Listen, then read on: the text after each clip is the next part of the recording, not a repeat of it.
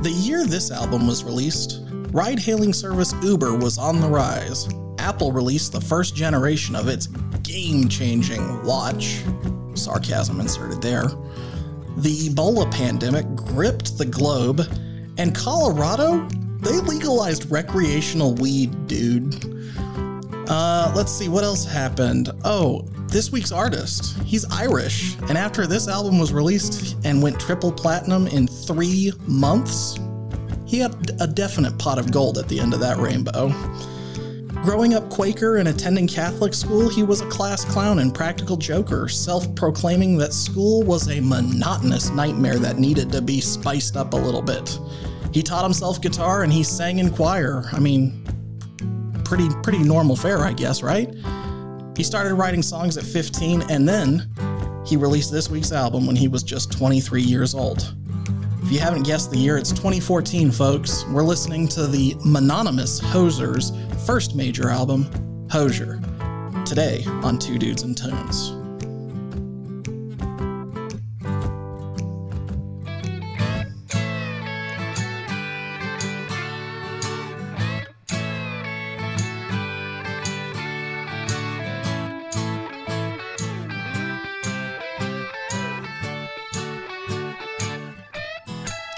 Well, thank you so much for tuning into Two Dudes and Tunes, the podcast whose hosts have a major personal disagreement over the perfect Oreo cookie to filling ratio.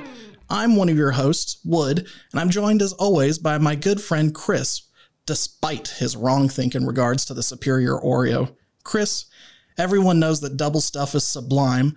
Defend your position on the disappointing and pathetic single stuff Oreo. Okay, well, first of all, you're starting out calling it disappointing and pathetic. Regular old Oreos are delicious because for years they went about with the perfect ratio of crispy chocolate cookie to sweet, delicious stuff. And that's stuff with one F, by the way. But look, double stuffed Oreo should probably just be called extra 25% stuff. I am positive that you are not getting a true extra 50% of stuff in your cookie. Don't let big cookies sucker you. They're trying to pull one over on you. I mean, when I look at HEB and their app, they're the same exact price. So I feel like you're leaving 20%, 25% of the value on the table. If it really is 25%, I'm going to fact check it. Do we want to do it by weight or by, like, what measure do you want to do the double stuff test? Well, I feel like the simplest way is just to measure a regular superior Oreo and then measure the weight of the inferior double stuffed so-called Oreo. And then if it is truly double the stuffing, like if the weight is truly a 50% increase, I will eat my words and the cookies. I'll eat the cookies. It's not like I wouldn't turn them away. Let's come to some common ground here and reach across the aisle. No Oreo is a bad Oreo. Yes. Except for the birthday cake ones. Those suck. Oh man. Oh, birthday cake or birthday cake flavored anything is just definitely nasty. So that all aside, what's new with you this week, man? Well, it's kind of more of the same. Illness definitely set me back a little bit. And it was kind of during one of the busiest weeks I've had in a while. Like I mentioned last time, we're in the process of buying our home.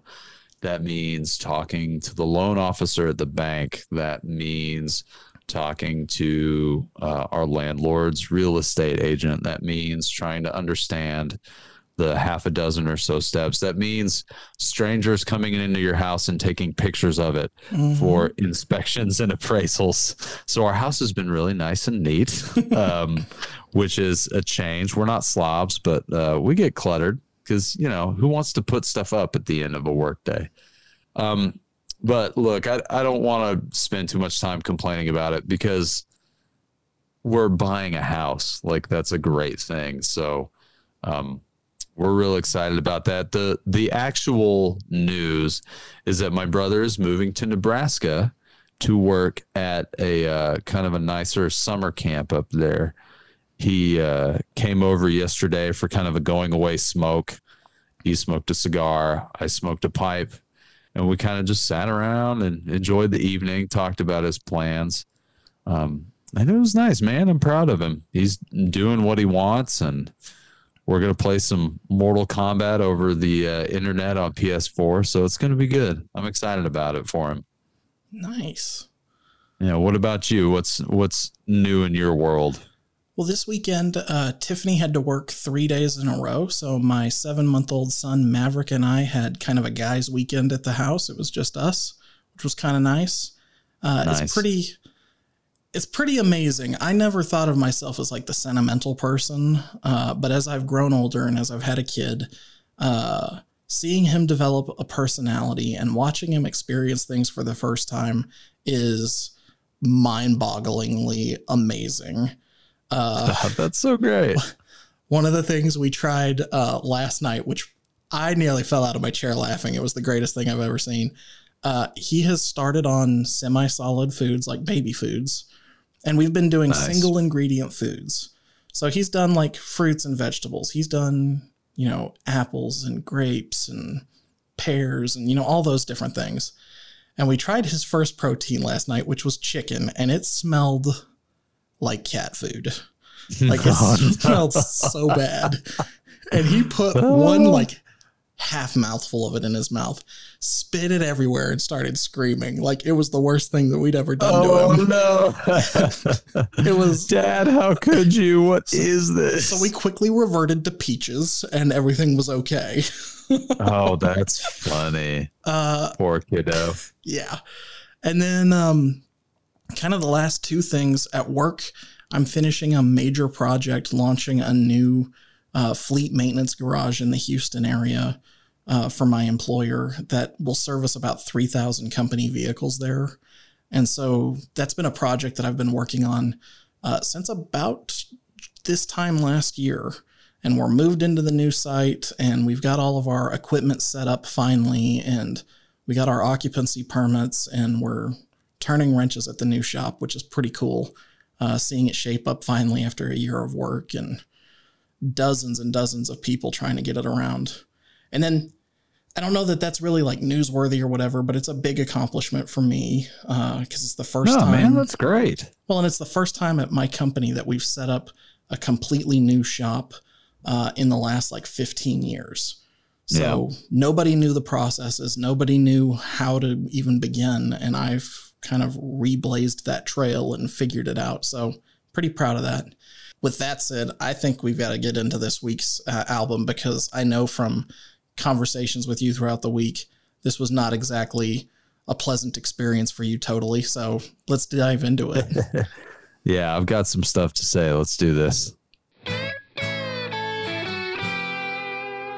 So Hozier, released September 19th, 2014,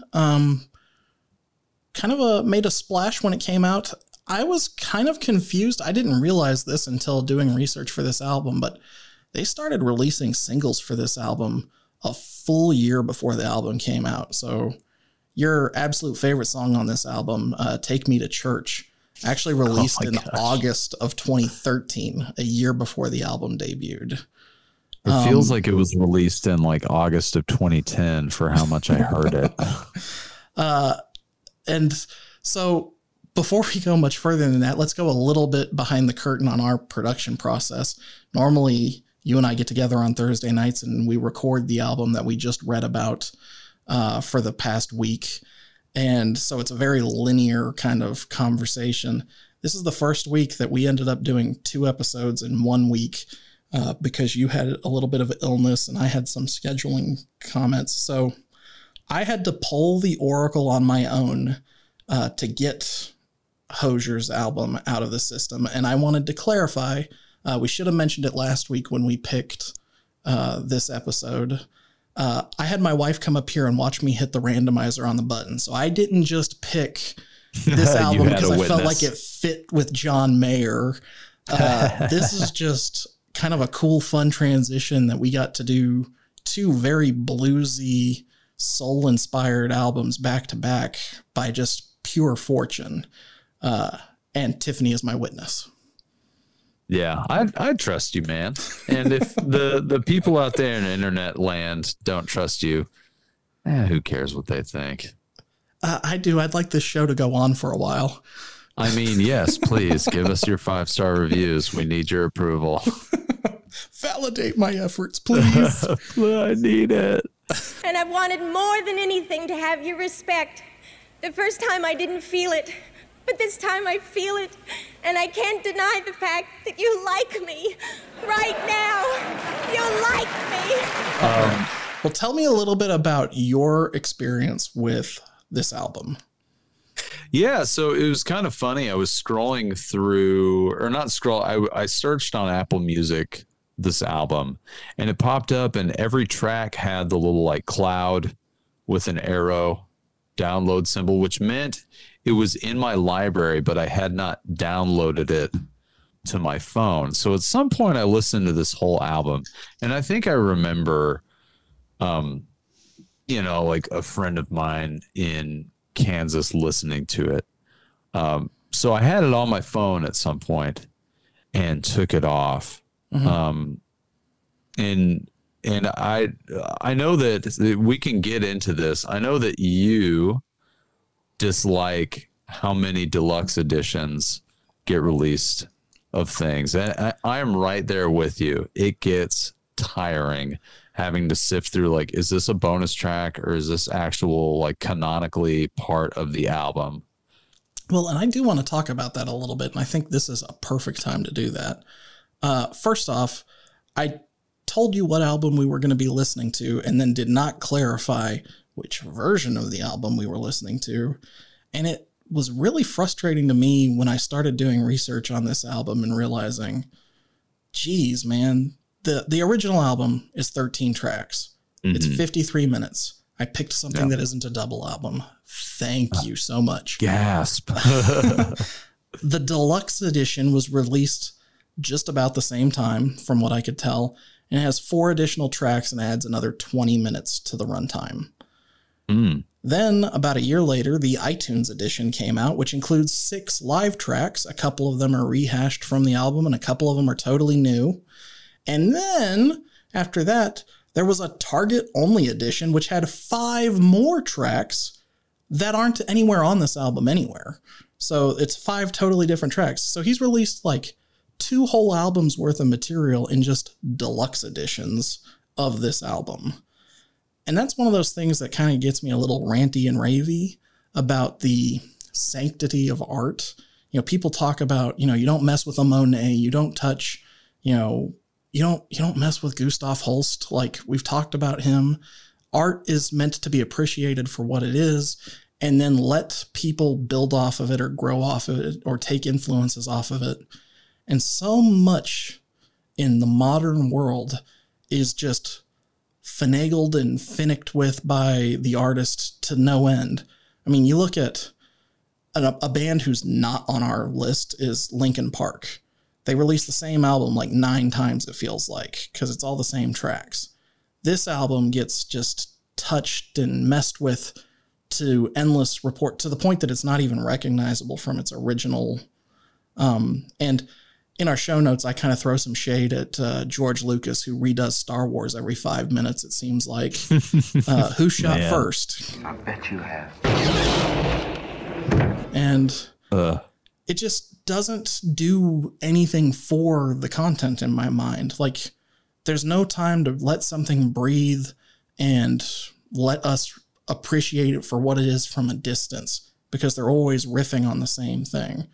And that living nature of media, I think, cheapens the overall experience because they keep tinkering with their art. What happened to creating something and just letting it stand on its own? So, yeah, that's, it's an interesting question to kind of ponder, because there's so many different instances where you can see why maybe the artist would feel like, oh, I need to put out my version of it. If you look at film, there's something like Ridley Scott's Blade Runner with the producers watched a cut of it and went like, oh, we don't get it. Nobody's going to get it. And so they forced Harrison Ford to come in and do like a bad, dumb voiceover to make it like a noir film. And so that movie has gone through a few drafts where Ridley Scott has a vision that he's trying to get to that he feels people haven't seen yet.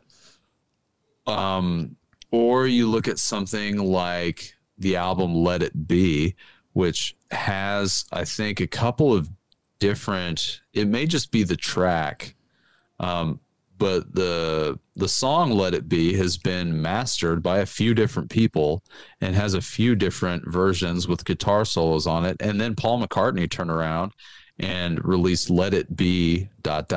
naked. And it was no mastering at all. It was just the mixes from the board or whatever.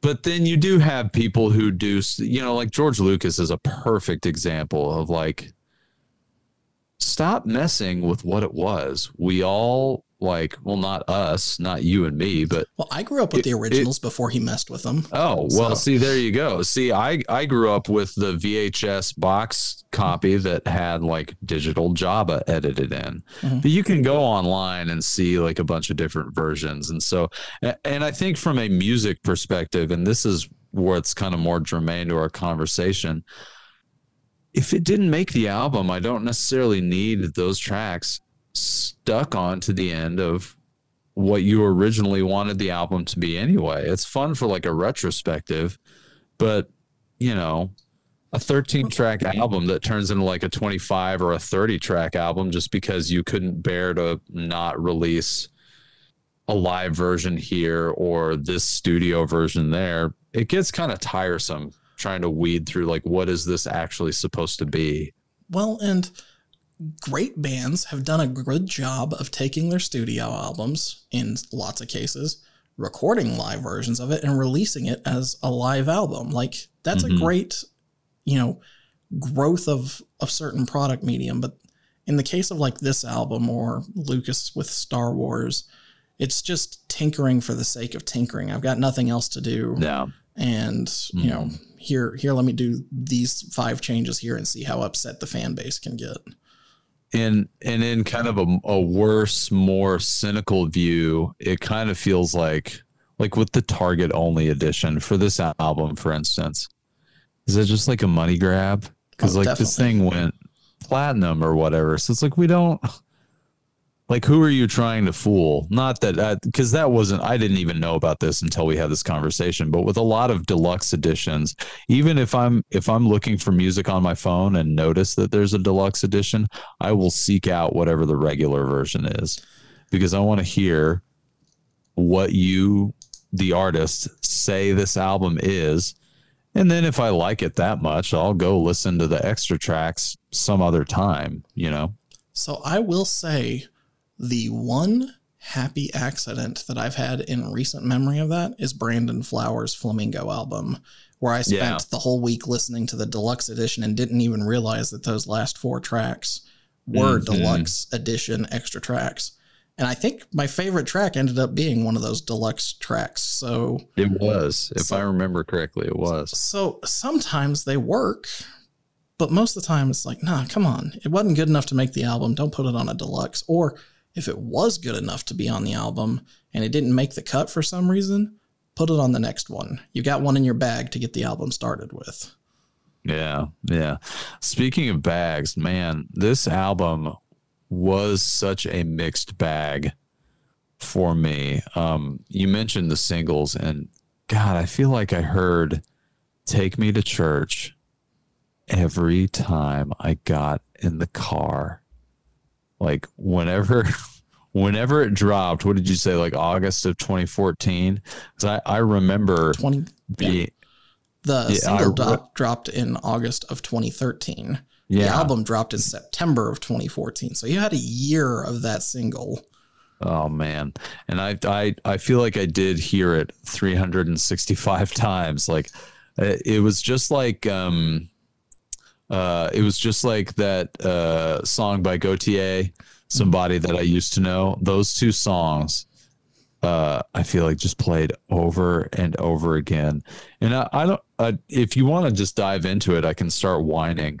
And because the thing about this album that really like stuck in my craw was the lyrics, and Take Me to Church is kind of a good example of that, because the word that Megan used when we were listening to some of it the other day when we were going to work is it feels a little pretentious.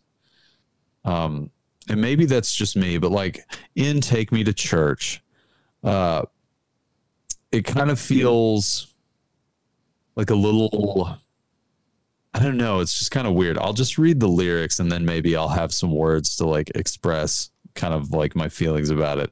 So everybody's heard the chorus. I'll worship like a dog at the shrine of your lies. I'll tell you my sins and you can sharpen your knife. Offer me that deathless death. Good God, let me give you my life. And so it's just this real weird, like kind of obsessive, self-flagellatory lyrics about being like super obsessed with this girl who's at the center. But what, because you liked this album a lot, so talk me through like what about it. Okay, so from a lyrical standpoint, that is not where this album shines. I will admit that, but I am going to come to the defense of the lyrics of this album using artists that you love as your defense. Do it. If Bob Dylan had wrote this album, would you be so lyrically disgusted with it? Because it's as weird and trippy as some of the stuff we've listened to for Bob Dylan on this album. Like, seriously, like, I'm not even kidding. Some of that weirdness is what I felt about Blood on the Tracks that you're discussing there. So, and then go one step further, kind of skipping ahead in our show notes, and we'll revert back here. This album, Chris, was released when Andrew Hozier was 23 years old and had just had his first big breakup. And so think back to your first big breakup and think about the lyrics of this song. Shots fired. So to answer your question about Bob Dylan, so Bob Dylan's imagery itself is kind of oblique. Like, you don't, like, he's drawing comparisons between situations and people and things that aren't really readily apparent. Mm-hmm. Right. But some of the imagery on this album, like, to me, was just a little gross. Like, a lot of imagery of like the song In a Week, for example, he kind of does the whole like, our love is deathless. I imagine us as like two corpses rotting in a field. And that's literally the image. He says, we'll lay there for years or for hours, thrown here or found, to freeze or to thaw.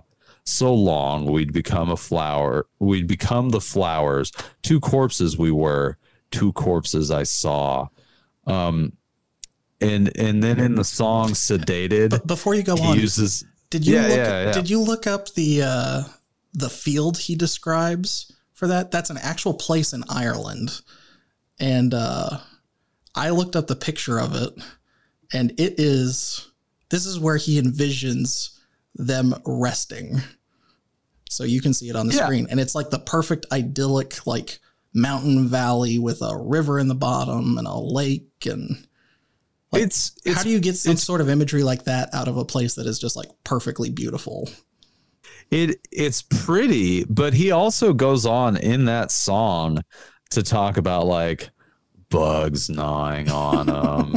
And like, he has a line about the vultures making noise, and you know, like, I don't know if I want to go as far as to say that is bad writing, because it's evocative. I sure did see something in my head. And I think that there is value in that. But for me, it read a little bit better as poetry, and I don't know, just kind of rubbed me the wrong way as lyrics. Like it was just kind of, I don't know, maybe. And I think a big thing we're going to see in this album is it's just not my bag.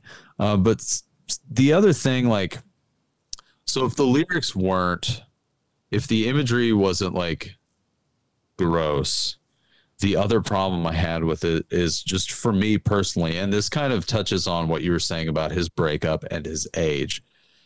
It really felt like he was trying to be real cool and dark and, oh, look at me, I'm so moody and broken, and we're both so broken, but we're just gonna just throw caution to the wind and just be with each other and take solace in our brokenness. Like the line that really bothered me, let me scroll down to it here. To feel your weight in arms I'd never use, it's the God that heroin prays to, which is just such a like, there's a line in an emo tune that Megan and a lot of like my friends who really loved emo in high school quote, and it's something along the lines of like, slit my wrists and black my eyes. And it just feels like that kind of thing. Me and my Isis growing black irises in the sunshine, every version of me dead and buried in the yard outside, sit back and watch the world go by. Like, and so I don't want to just sit here and quote lyrics and complain, but stuff like that for me just did not land. And I listen to sad mope, like we listen to City in Color. Like there's plenty of sadness in those lyrics. So I don't know if it's just like feels like purple prose to me, maybe, but I've talked too much about this. You tell me about it, because it's your favorite album and I don't want to sit here and like hog the mic. Well, it's definitely not my favorite album, but it's on my list of favorite albums. Yeah. It's probably not really even in the top 10 of my favorite albums, honestly, but it's something that had its moment in my life, and I connect with it, mainly because it probably was overplayed. I mean, I think 9 of the 13 tracks on this were singles released over about a 3-year span, but most of those coming out in 2014. And 2014 was one of those pivotal years in my life. And so that just has stuck with me because that was the music that was on the radio when I was driving to my new job, or, getting engaged to my future wife, or getting married to my wife that same year. Doing life on my own for the first time for a little while before, we got married. And so that's kind of the tunes I come back to. There's another album on our list that is very tied to that same period of my life as well. And so someday we'll get to it and I'll get to say, hey, this was that other album that I was listening to constantly. And so I want to go back to your comments about the imagery here, because I thought of a parallel when you were describing it and reading out the lyrics, and that was your take on if this is anything like how do you feel about Tim Burton movies? Ooh, because I feel like Andrew Hozier is like the Tim Burton of music all of a sudden, based on the way you just described him.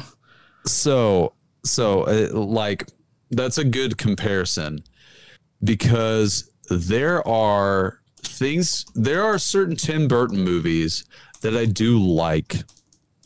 And so I think the tie-in between Hozier and Tim Burton is that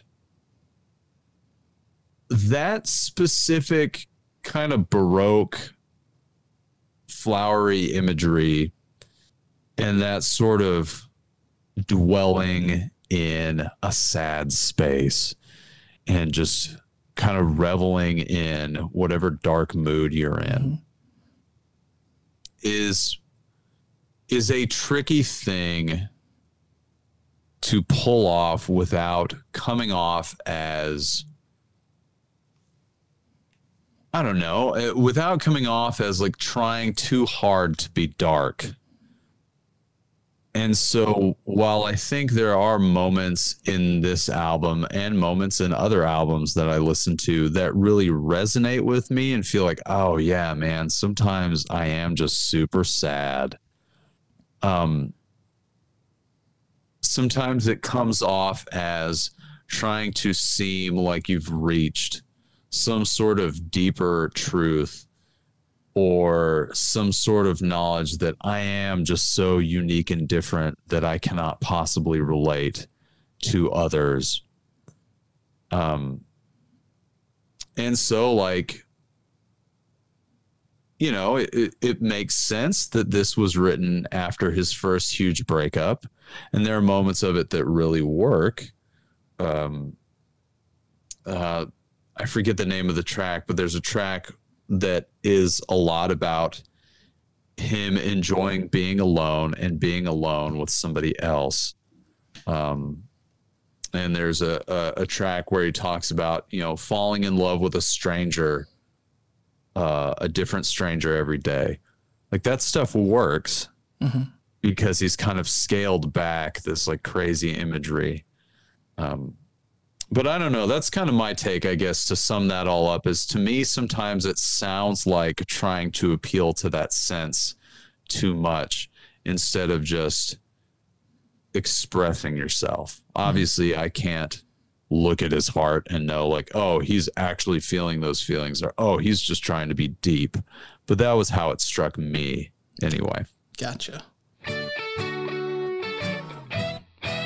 I think those are good points to make, Chris, and kind of setting aside the lyrics themselves. Let's talk a little bit about Hozier as an artist, as a musician, and as a writer. So on this album, he's obviously the lead vocalist, and he plays the guitar on every track, the bass on almost every track, the piano on every track, and the synthesizer on every track. So when I think of what really makes this album kind of tick, short of the drums, this is a Hozier album. Kind of what's your thought on that? Well, you know, that was one of the things that I noticed about it that I really liked. And come to think of it, it's probably what kept me from scrutinizing it any closer than I did when I first heard it. Because it, like, this album has a very consistent feel, stylistically and texturally.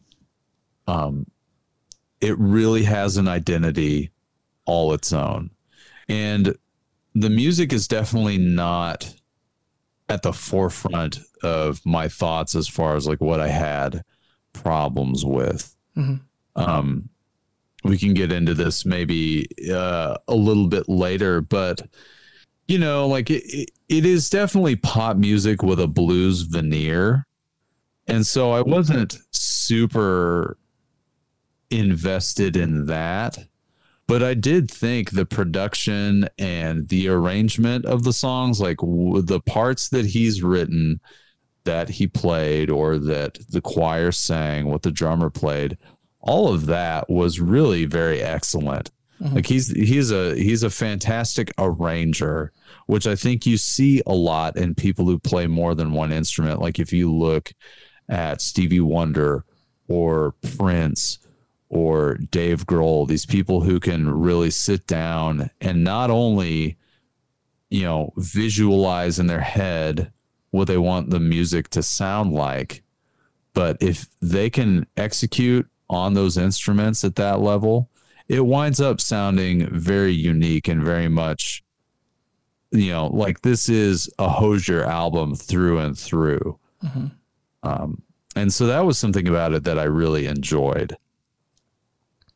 Yeah, and I think one of the things that's been kind of interesting, similar to John Mayer from last week, and I'm sure you'll throw me daggers for drawing comparisons to John Mayer here. No, man, it's a good comparison. But similar to him, Andrew Hozier has been very open with his process and kind of been available and very like social media friendly throughout his, arguably pretty short career so far. I guess we're 7 or 8 years into his presence in the popular dialect. But, he's talked about how his work is slow and methodical and meticulous. He's very careful about how he arranges things or writes things. And by the time anybody hears one of his ideas, he can stand and defend it because he's put it through a strainer 7 times. And I think that's something that shows in this album as a whole, not to the extent of John Mayer, but the things that make the cut in this album, the original 13 tracks, feel like they belong where they are, arranged the way they are, and mixed the way they are. Yeah, I definitely would not characterize this album as slipshod at all. That was never a feeling I had. I just don't care for his specific brand. Gotcha. I think that's really what it boils down to, is that it's just not my bag. And it's interesting that, I brought up the poetry thing. He doesn't like comparisons of his work to poetry. He says that it would be a disservice to poetry itself, which kind of cracks me up because I think it's a little verbose for lyrics. Mm-hmm. That was another sticking point for me. Was it felt like he was cramming a lot of syllables and a lot of words into melodies that would have benefited from being stripped down a little bit. And, that could just be a taste thing, because I have my own opinions and methods when I'm writing music on like, okay, how can I make the melody stick and make the words fit into that melody? But it sounds like he does a lot of work and thinks deeply about what he's writing. None of it ever seemed like tossed off, mm-hmm. He's not looking for the rhyme. What works here? Exactly. And that is something that I do admire in songwriters, and, in his work, is he's not concerned about like, oh, I've got to craft this like pop tune. Like some of his music is poppy and catchy. A lot of it is, honestly, like I said earlier, I feel like it's just like pop with a blues veneer. Mm-hmm. But I do like that he is more concerned about writing something that is true to himself and what he's trying to say, and not going like, oh, what rhymes with orange? Like not getting tied up in all the like dumb nitnoid stuff that pop music kind of gets tied up in. So you and I have a mutual friend who we early on in our lives recorded music with, and I guarantee you he doesn't listen to this podcast, and I'm not going to mention his name, but you know exactly who we're talking about, because I feel like when you look at a picture of Hozier and you look at a picture of him today and you look at the way he writes music today and we're talking about Hozier, I could not help but chuckle at the comparison or the parallel. Yeah, I for sure thought of this mutual friend of ours. But I did want to circle back because we're now to that point in the show notes where this album was written after a breakup. And I would have thought you would have felt a lot better about it. I would have thought this album would have been a home run based on, Dallas Green and, some of the other albums, the Bon Iver album that we listened to. I thought this would have been more of a thing that you would have connected with. And so I'm kind of disappointed in that, but I'm also not really surprised. Like, don't get me wrong. Like, I get it. I think your snags with this album are well-founded and well thought out. Yeah, but you also know that I'm a very fussy and nitpicky, ideologically motivated, opinionated SOB. So it's no surprise. No, and I think that maybe... Before we go further, does SOB stand for Silly Old Badger? Because that's what it is. Yeah. sorry, old blank. No, but I think if I had maybe listened to the whole album when it came out, I think maybe I would have connected with it more. And like musically, it was pretty solid. There's some stuff that I felt like was kind of like a half-hearted attempt at blues. But also this album came out at a time when like poppy blues rock was really in. It was. Bands like the White Stripes, the Black Keys, which when my wife and I first met, we listened to El Camino a ton. I think that's the name of that album. It is. Could be misremembering. Yeah. That one and the album Brothers. Anything by Cage the Elephant, that like big funky drums, guitar riffs, blue-eyed soul vocals. I was into that, but I think I just missed this album, and so this album missed me in a way, if that kind of makes sense. What year did El Camino come out? Because I'm going to make a comment here about the White Stripes, and that is the White Stripes were actually, 8 or 9 years before this album. So the White Stripes right. walked so Hozier could do his thing. Yeah. And I feel like El Camino was way earlier too. Like you're right. Black Keys, and people have even kind of accused, this is slightly tangential. People have kind of accused the Black Keys of ripping off the White Stripes sort of musical aesthetic. But there El is a White Camino Stripes album on my list. That's why I know this. Yeah. Like I love the White Stripes. And they are so honestly, like before I get too deep into like, oh, this guy's just trashing both these bands. I like the White Stripes. I used to like the Black Keys a lot, but I think that like they got kind of pushed into the limelight and I got tired of them.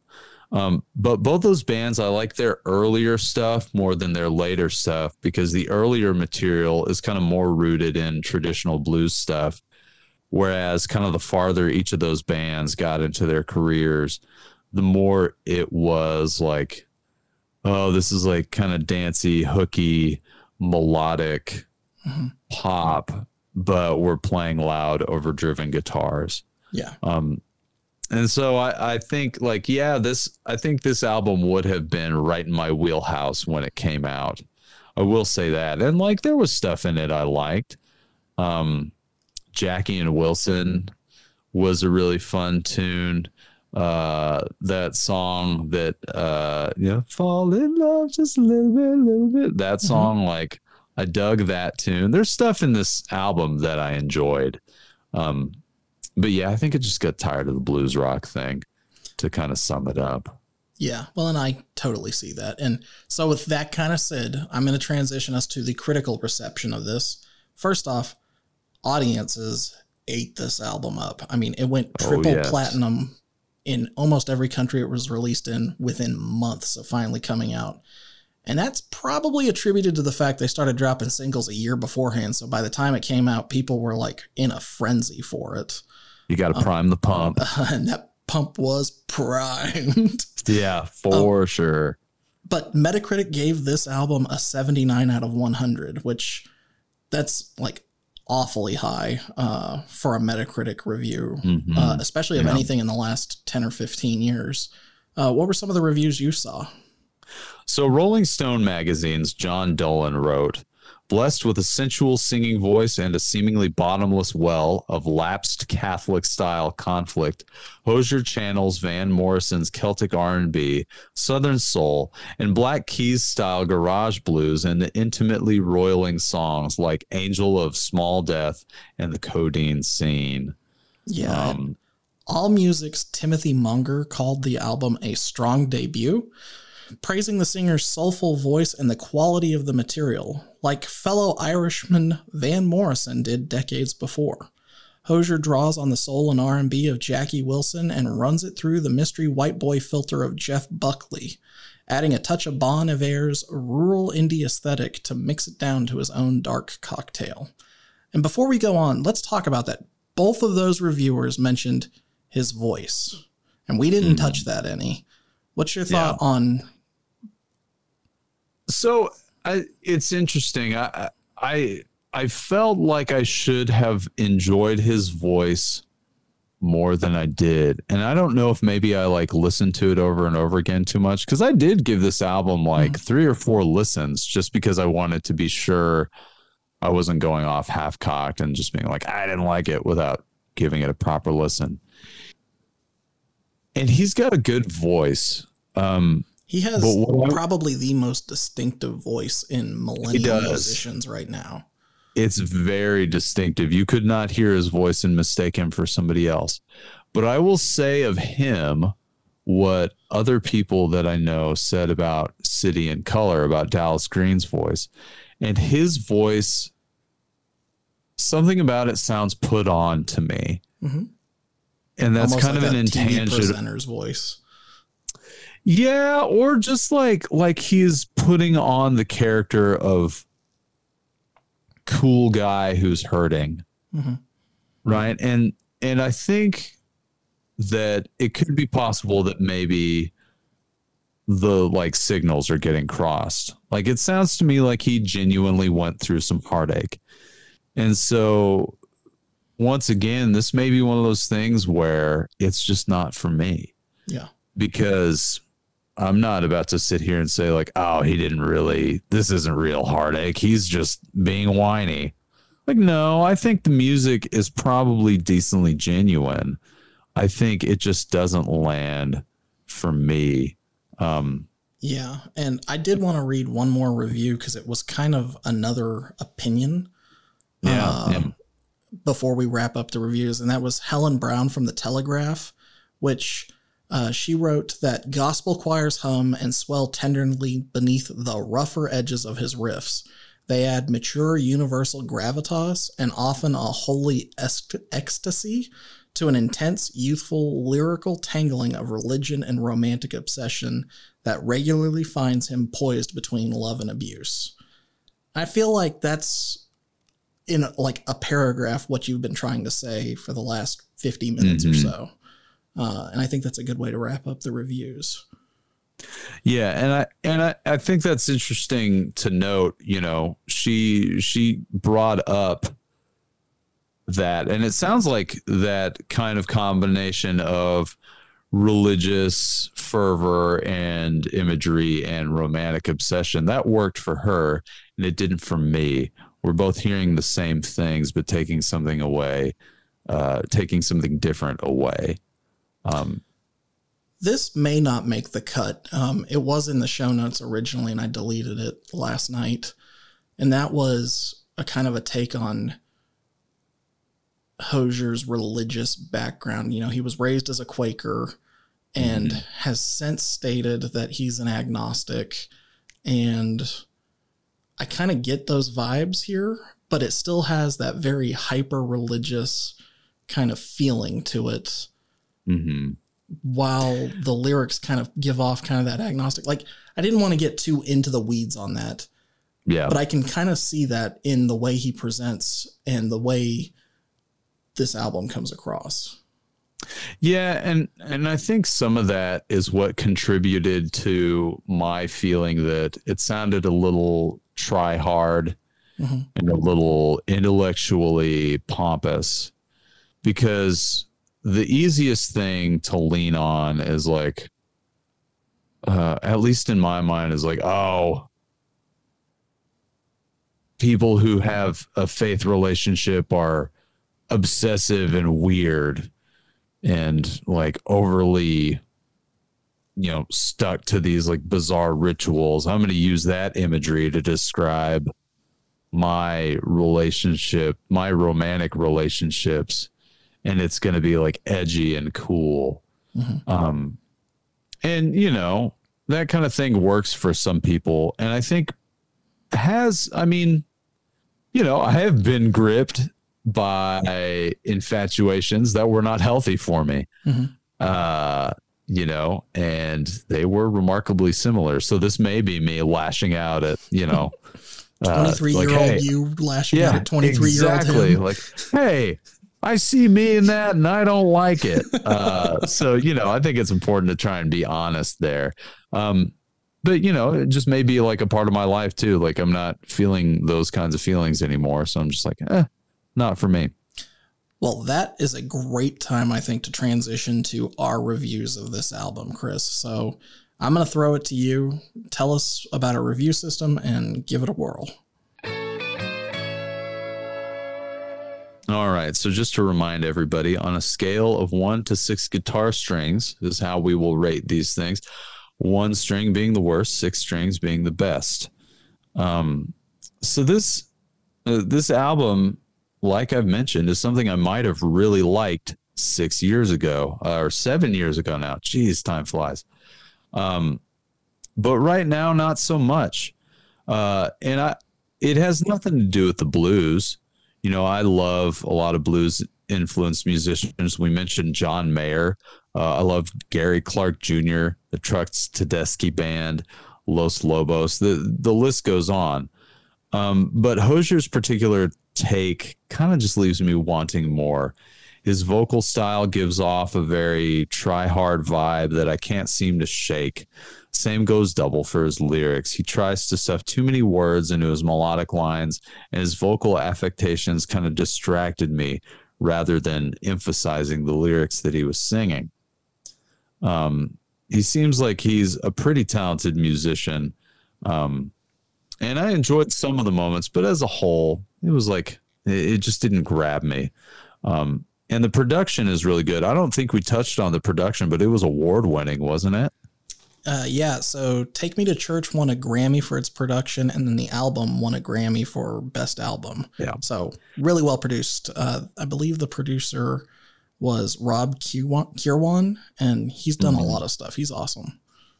And, we didn't talk about it too much, but I really did like the production. The drums are super big and echoey, kind of reminiscent of a little bit of like John Bonham.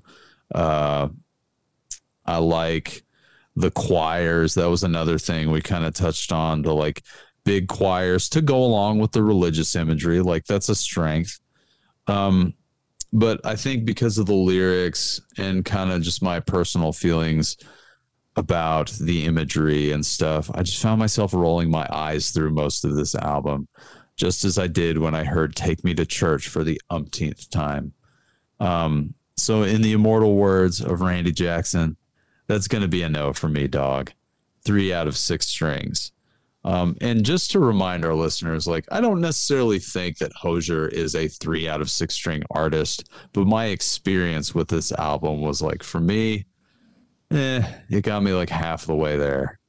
But what about you? Because this was on your list. It hurts me personally that you gave Hozier 3 out of 6 strings. Oh, no. When you gave Joe Diffie 2 out of 6 strings. Yeah, So, I felt a personal sense of guilt dumping on 2 of your favorite musicians in such quick successions. But you will get a chance because I know there's stuff on my list that you're going to hate and that you've already hated. So I'm sorry in advance, I guess, is what I'm saying. I will get even. I have the mind of an elephant. So for me, the singles on this album, we've said it, they started coming out a year before the album was actually released. And 2013 and 2014 were 2 just really big years for me. In 2013, I was invited not to return to a nursing program. And that had kind of been my identity for a while. And then, the one good thing out of that whole mess was I met this girl who kind of pestered me and bugged me a bunch. And eventually I took her out on a date, and all of a sudden we were engaged and married. And 7 years later, we have a kid. And so I ended up coming out okay on that deal. Like, I'm a true winner there. But this album, or the singles for this album, were on during that period of time. And so when I was making those really long commutes across town to go to school or to work, and at the time I had a car that just had a regular stereo and I couldn't plug my phone in and listen to music. So I was kind of stuck listening to whatever the radio had to offer me. These songs kind of ended up scoring my thoughts on those trips. And so when I think about it, 2014 was the year I ended up graduating with a 7-year bachelor's degree. Never give up, kids. Keep going. You will eventually finish. I got married, all those things kind of filling in there. And then working for my current employer, there was just a lot of intense highs and lows. Things changed about me during that period in time. And I feel like Hozier, the artist, not so much the lyricist, but Hozier, the artist, is probably a generational talent. He has a truly unique sound. In the 7 years since this album came out, in the 8 or 9 years since he's become popular, people have started to imitate him almost to the same level that people imitate John Mayer. They're trying to get that vibe, capture that, energy. And I really enjoy the sonic space that he occupies with his style. Maybe, I'm guilty of tuning the exact lyrics out and listening more to the melodies and hearing the musicality of his voice more than what he's actually saying. And maybe that's why I feel so much better about this album than you did. It's something that I was caused to think about listening to John Mayer's album last week, where I definitely tend to listen to the musicality of his voice more than what he is saying. And it was the first time that I had read some of his lyrics and really been like, oh, that's what he's really saying here. I feel like that's the same for this album with me too. I'm drawn into just the overall music experience and not so much the material itself. Because of that, and kind of the joke I made about thinking of him kind of as a millennial Bob Dylan in a way. Like, he's doing his own thing. He's making it happen. And maybe I don't agree with everything he says or does, but it's interesting, it's fun, and it's entertaining, and I want to listen to it. I'm going to give this album 4 out of 6 strings. And I do like this album. I don't know that I'll listen to it regularly moving forward. I've definitely listened to it enough in the last week to be ready to take a break from him for a while. But I enjoyed it. 4 out of 6. Well, good. I'm glad that you. I'm genuinely glad that you get what he's putting down, because, like I said, I don't think he's a 3 out of 6 string musician. I think I had a 3 out of 6 string experience. Mm-hmm. And he is like a lot of those people who can play multiple instruments and arrange their own music like that. I mean, he's talented. There's no denying that. Do you want to get into favorite and least favorite tracks? I really do. And I'm going to go first with my favorite. Do it. 9 out of the 13 songs on the original album became singles. And kind of my unspoken rule is I will not find a single as one of my favorites. But it's kind of hard to do when most of the material is a single. Yeah, it's a challenge. So at the end of the day, kind of thinking that I really liked Foreigner's God and I liked Jackie and Wilson. Those are kind of my 2 favorites. And I think I'm going to pick Foreigner's God in the moment. There are lyrics in Foreigner's God that I actually really like. Yeah, that lyrically, that one is kind of thought provoking. When I was reading it today, I was like, oh, that is like an interesting song. Yeah, so that one's my favorite, and I'm going to stick my stake in that one. How about you? So my favorite was early on in the album. It's that tune Jackie and Wilson. And that's why I didn't pick it. So there you go. When I saw it was your favorite, I was like, cool. It's That's covered. So nice. Yeah, you had multiple options. I only had the one. I like the emotional tone of that song. It's very bouncy, kind of a little bit closer to like an upbeat kind of R&B tune. I did have in the notes here, I picked on the riff for that song because it's open. The guitar is tuned to an open tuning, which means that you can just strum the strings as is and you get a nice chord out of it, which is not the case with a traditionally tuned guitar.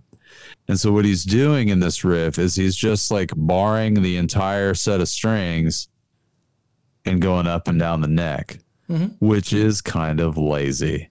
Brilliant. No, I'm kidding. But, well, I mean, there's something to be said for Keep It Simple Stupid, because I'm mentioning it because it's my favorite track on the album. I think it's like equal parts dumb and clever. Like guitar, in the mechanics of guitar playing, which I hope I'm not boring our listeners too much.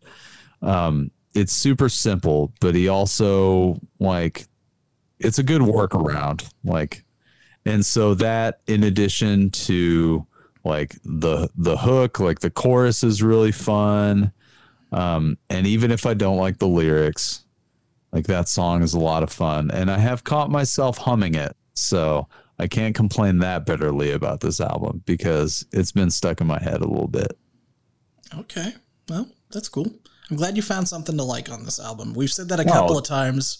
Yeah, there was plenty to like on this album. I think the stuff for me just overshadowed the stuff I like. But what was your least favorite?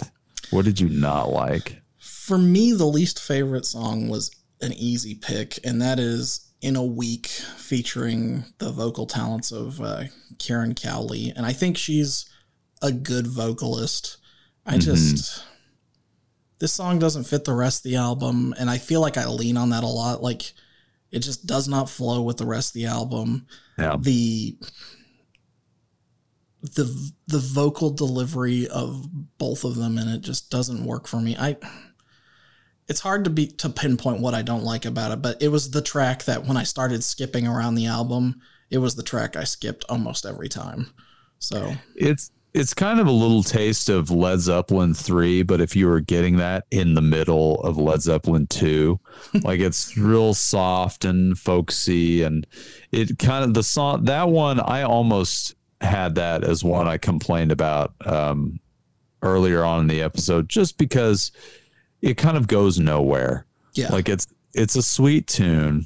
It's kind of nice, but I agree with you. It doesn't really fit. And what doesn't, now that I'm thinking about it, the thing that I can pinpoint that I do not like about it, that I like about a lot of the other tracks on this album, is just how big all the rest of the tracks are without being overly complicated.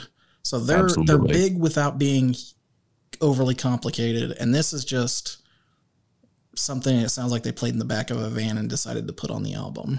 Yeah, absolutely. I can dig it. So what was your least favorite?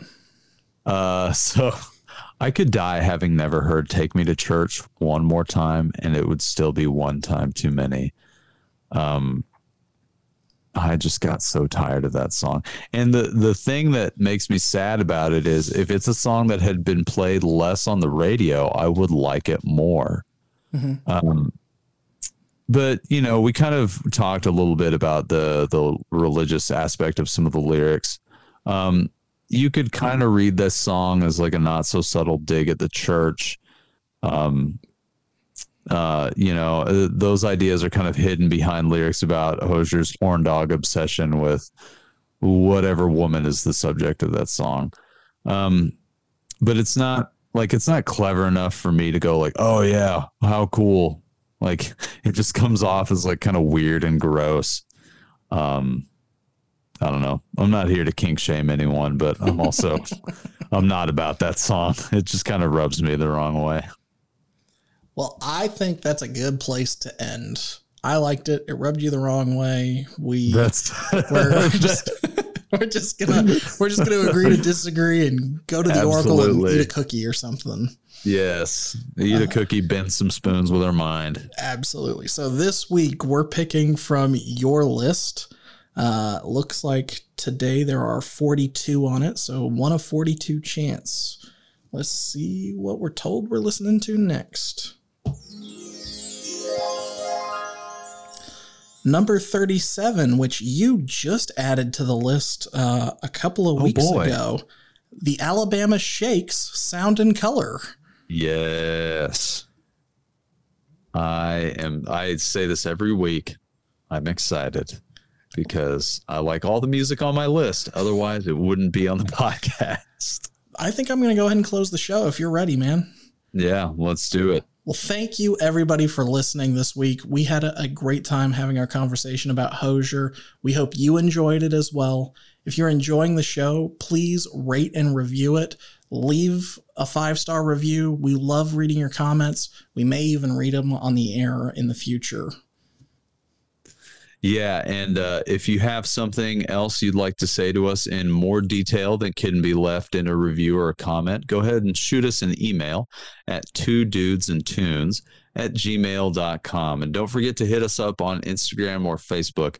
With all the house buying this week, I was a little lax in my social media engagement, but I promise we are keeping an ear to the ground for it.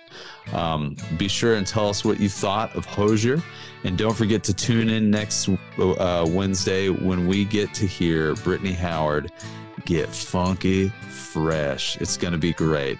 We'll see y'all next Wednesday.